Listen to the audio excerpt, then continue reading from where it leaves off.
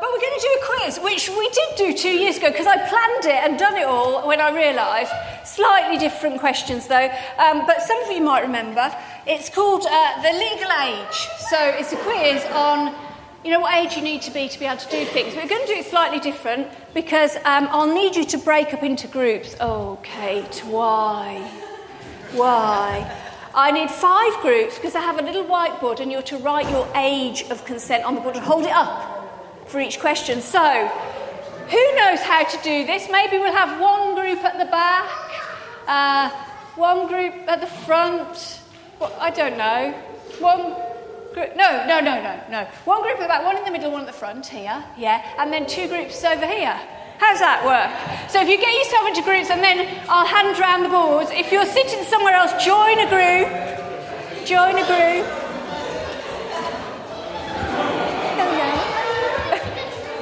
want a board? You take that to Mummy. Wonderful.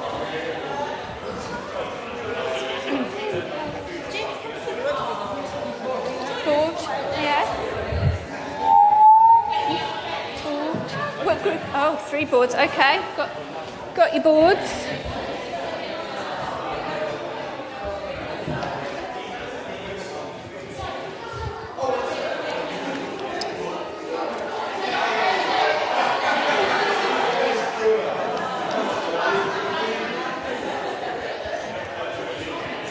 You have to decide for this quiz. It's quite simple, and you don't have to have any, knowledge. You can just guess. So anyone can do it. Okay, you can just guess, and you decide as a group, and then write down your answer on the board. And you have to decide how old you have to be able to do these things that I'm going to tell you. Okay. Simple. I think this side's listening. I don't know. Okay. Right, so all you have to do, I can't really shout, it's not working, my lungs aren't working. All you have to do is decide what age you need to be to do these things, okay? And once you've had a little conflab, written your age on the board, then you just hold it up, okay? Oh, or people could copy, couldn't they? Oh, 3, 2, 1, show. Show, do you want to come and do this? No, okay, right, 3, 2, 1, show. That's what we're doing. Okay, so how old do you have to be a blood donor, to give blood? Okay? How old do you have to be? I might do a countdown as well, because I like that. Have a quick conflab. How old do you have to be to give blood? Oh, don't hold it up yet. We're going to do the 3, 2, 1 thing. Okay? You should all have written something on your boards now. So I'm going to do the 3, 2, 1, show. Okay, we've got 16, 17, 18 over here. According to my sources, the correct answer is 18. So 1 point to the front. Keep a score of your points as well. Okay, how old do you have to be to buy a pet? To buy a pet. How old do you have to be? Oh, yeah. To buy a pet. An animal. A pet. A what? What? Oh, I haven't got specifics. My sources don't tell me that. A pet. Okay? So, you're all talking, but you need to be writing. Buy a pet, buy a pet. Are you ready? 3, 2, 1, show. Oh, I can't see the 12 over there, 18. Is that 18? 16. You're a bit slow on your writing there. Oh, okay. It is actually 12. So 1 point to the back there. Okay. How old do you have to be? Are you ready? How old do you have to be to gamble on the slot machines? Oh. We'll see who knows this, shall we? Okay. Need to be writing your answer. Okay, you ready? 3, Show. 18, 18, 18, 21, 18. Do you know what? You can be any age. I don't know whether my sources are correct on that one, but apparently you can be any age. I get this from teaching resources. This is what they're teaching the children at school. You can be any age. Do you know? Okay. How old do you have to be? How old do you have to be to have a part-time job? Part-time job. How old do you have to be? Okay. Writing down your answers. See, you can get all the children out to work. Ready? 3, 2, 1. Show. 16, 13, 14, 13, 12. It's actually 13. 2 people correct there, yes. Okay. Okay, how old? Remember to keep a tally of your scores. Not that there's a prize, but you know. How old do you have to be prosecuted for not wearing a seatbelt in a car? So if you weren't wearing your seatbelt, at what age would you get told off for it by the police? Rather than your parents. Okay? So, write it down. Are you ready?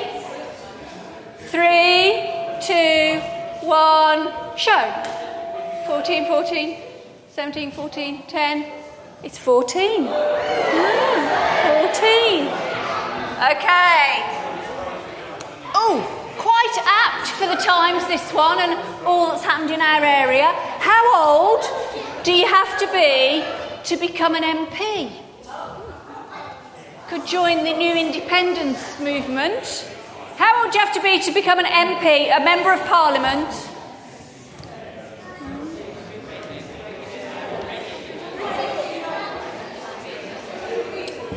Okay, write it down. Are you ready? 3, 2, 1, show. 18, 18, 16, 18, 18. It is actually 21. No. Never mind, eh? Okay, we'll do a couple more, a few more. Okay, how old do you have to be to go abroad and sing professionally? Because we need to know that, don't we? How old do you have to be to go abroad and sing professionally? Not necessarily as a group, you know, but as a professional. My sources don't say any other information. Okay? Write it down. It could be important for some of you. Okay, ready? 3, 2, 1, show. Any? 14, any? 1, 7. You have to be 18. Well, that covers it, I guess. Yeah. Okay. How old? Let's see who knows this. How old do you have to be to buy a lottery ticket?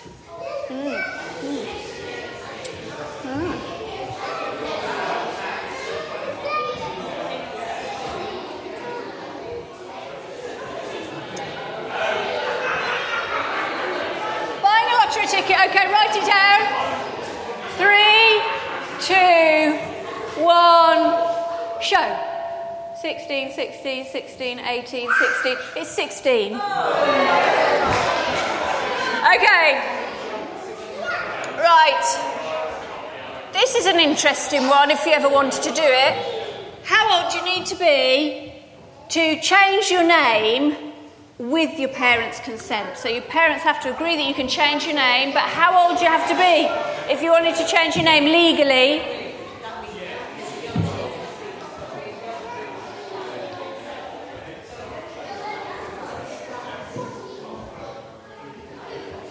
Have a guess if you don't know. Write it down. 3, 2, 1. Show. 12, any, 8, 12, any. It's actually 16. I know, surprising. Okay, final one. Final one. How old do you have to be to refuse medical treatment? So if you don't want to be treated, but they're saying you should be medically, how old do you have to be to say, no, I don't want to?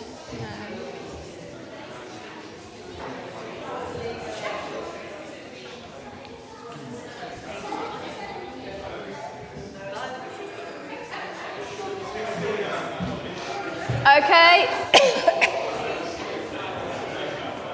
Are you ready? 3, 2, 1. Show. 14, 16, 16. A bit slow in the middle group here. 14, 18. You actually have to be 16. 16. Oh, 16. Okay, so tally your scores. Do you remember your scores? Tally your scores. Write your scores on your board. Write your scores on your board. Okay, and 3, 2, 1. Show your scores. 2, 3. Is the group at 5, 3, 2? The group at the back wins it with 5 correct answers. Round of applause. Okay. If you want to stay where you are seated, that's absolutely fine. Well, you can move back to your other seats. That doesn't matter. But, you know, the thing is, in our country and throughout the world, we gauge what people should do by their age. So, you know, you have to wait a certain age to do this. You have to be a certain age to go to school. You have to be a certain age to do that. You can't do that until you're this age. And we base it all on how old people are. That's our criteria. And, you know, there's sensible reasons for that, because there's certain things which you know, can't decide on until you're a bit older. But also it means that we say people should be okay to do certain things just because of how old they are. We don't take into account how different people are. This is our criteria. But the thing about God, and when we're thinking about how God views people, is that's not God's criteria. God doesn't look at us and think, well, you can only do something when you're that age. I'm not going to listen to what you have to say until you're that age. I don't think you should be valued in the church until you're that age. God doesn't say any of that. God welcomes people of any age. And not only welcomes people, but says you're valued and you're important, and what you think is important to me at any age that you're at. There's a story in the Bible, in the Old Testament, about a man called Naaman. Naaman was a warrior, a Syrian warrior, so he was an officer in the army, and he fought against the people of God.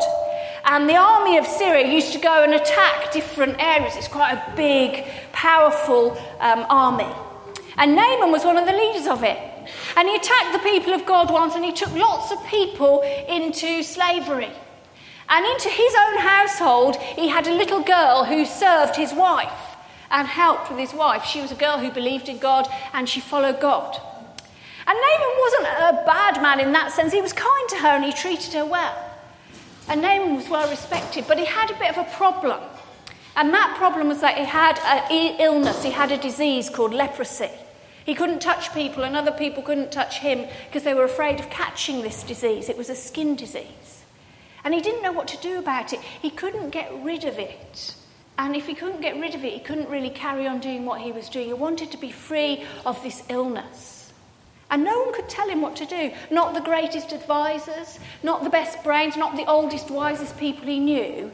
But there was one little girl, that little servant girl, that he had brought with him to serve his wife, who knew exactly what he should do.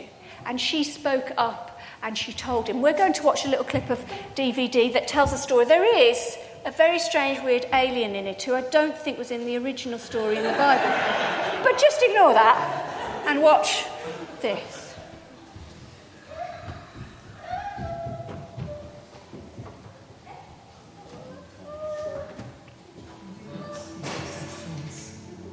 I've led tens of thousands of men to victory in countless battles for Syria. Yet with all my wealth and power, I against an unseen enemy that does this,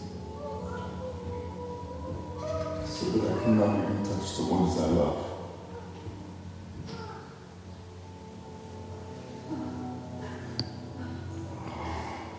I wish there was something you could do. Maybe there is.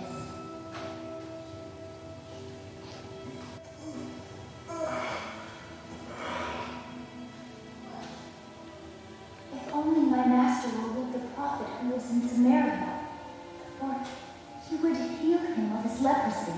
What? Child, What have you said to startle my wife? she says there is a prophet among her people who can heal leprosy. My soldiers raided your land and took you from your people. Yet when I watch you, I am impressed at how you serve me in the face of all that has happened to you. But do not speak to me of prophets and cures in Samaria, unless you know without a doubt these things are real.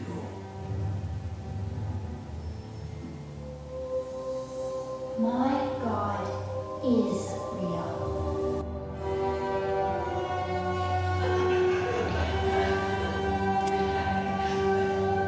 There we go, and that just validates the whole thing, doesn't it? Little alien.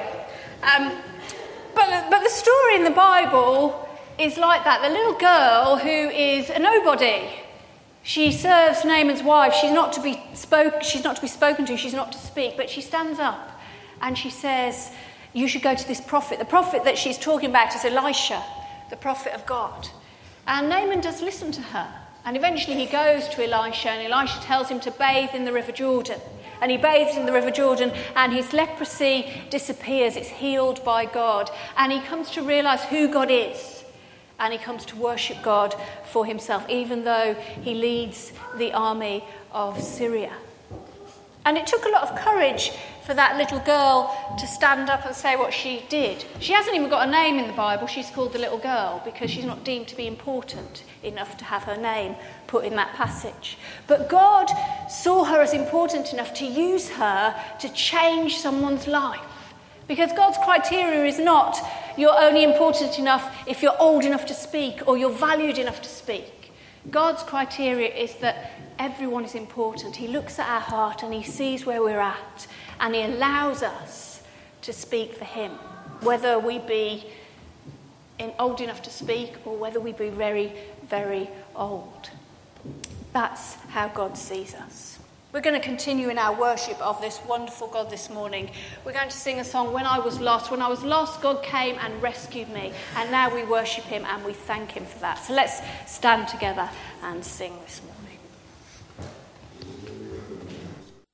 When I was trying to think of what to say about how God looks at us and how God sees us and what God has done for us and how that should affect our lives, I saw a clip of DVD by a lady called Letitia Wright, who some of you will recognise the name. She starred in the film Black Panther, and recently she won the BAFTA Rising Star Award. I don't know whether anyone watched the BAFTAs or saw the highlights.